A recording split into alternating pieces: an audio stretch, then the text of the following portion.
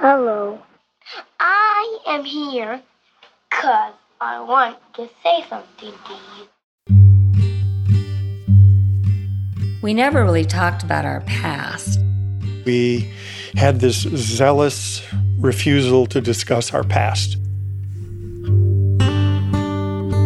Over time, our same family in the same house go from Indian to mulatto to colored, and eventually the census man makes everyone black.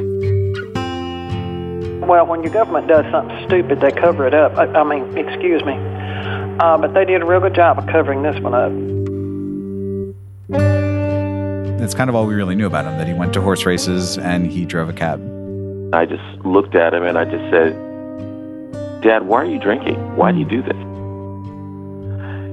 And he just told me, I can't sleep, son.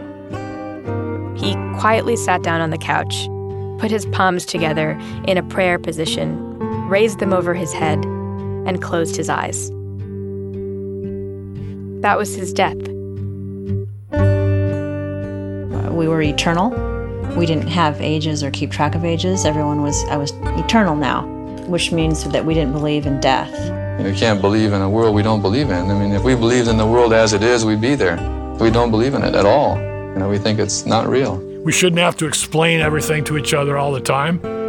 You just get simple and look around, I couldn't doubt him. I wasn't allowed to. That was forced down. Like, really, what's wrong with you? Are you doubting? Just a disappointment that the dream that we had of doing this thing together was so twisted around to where it was no longer a family and it became a cult.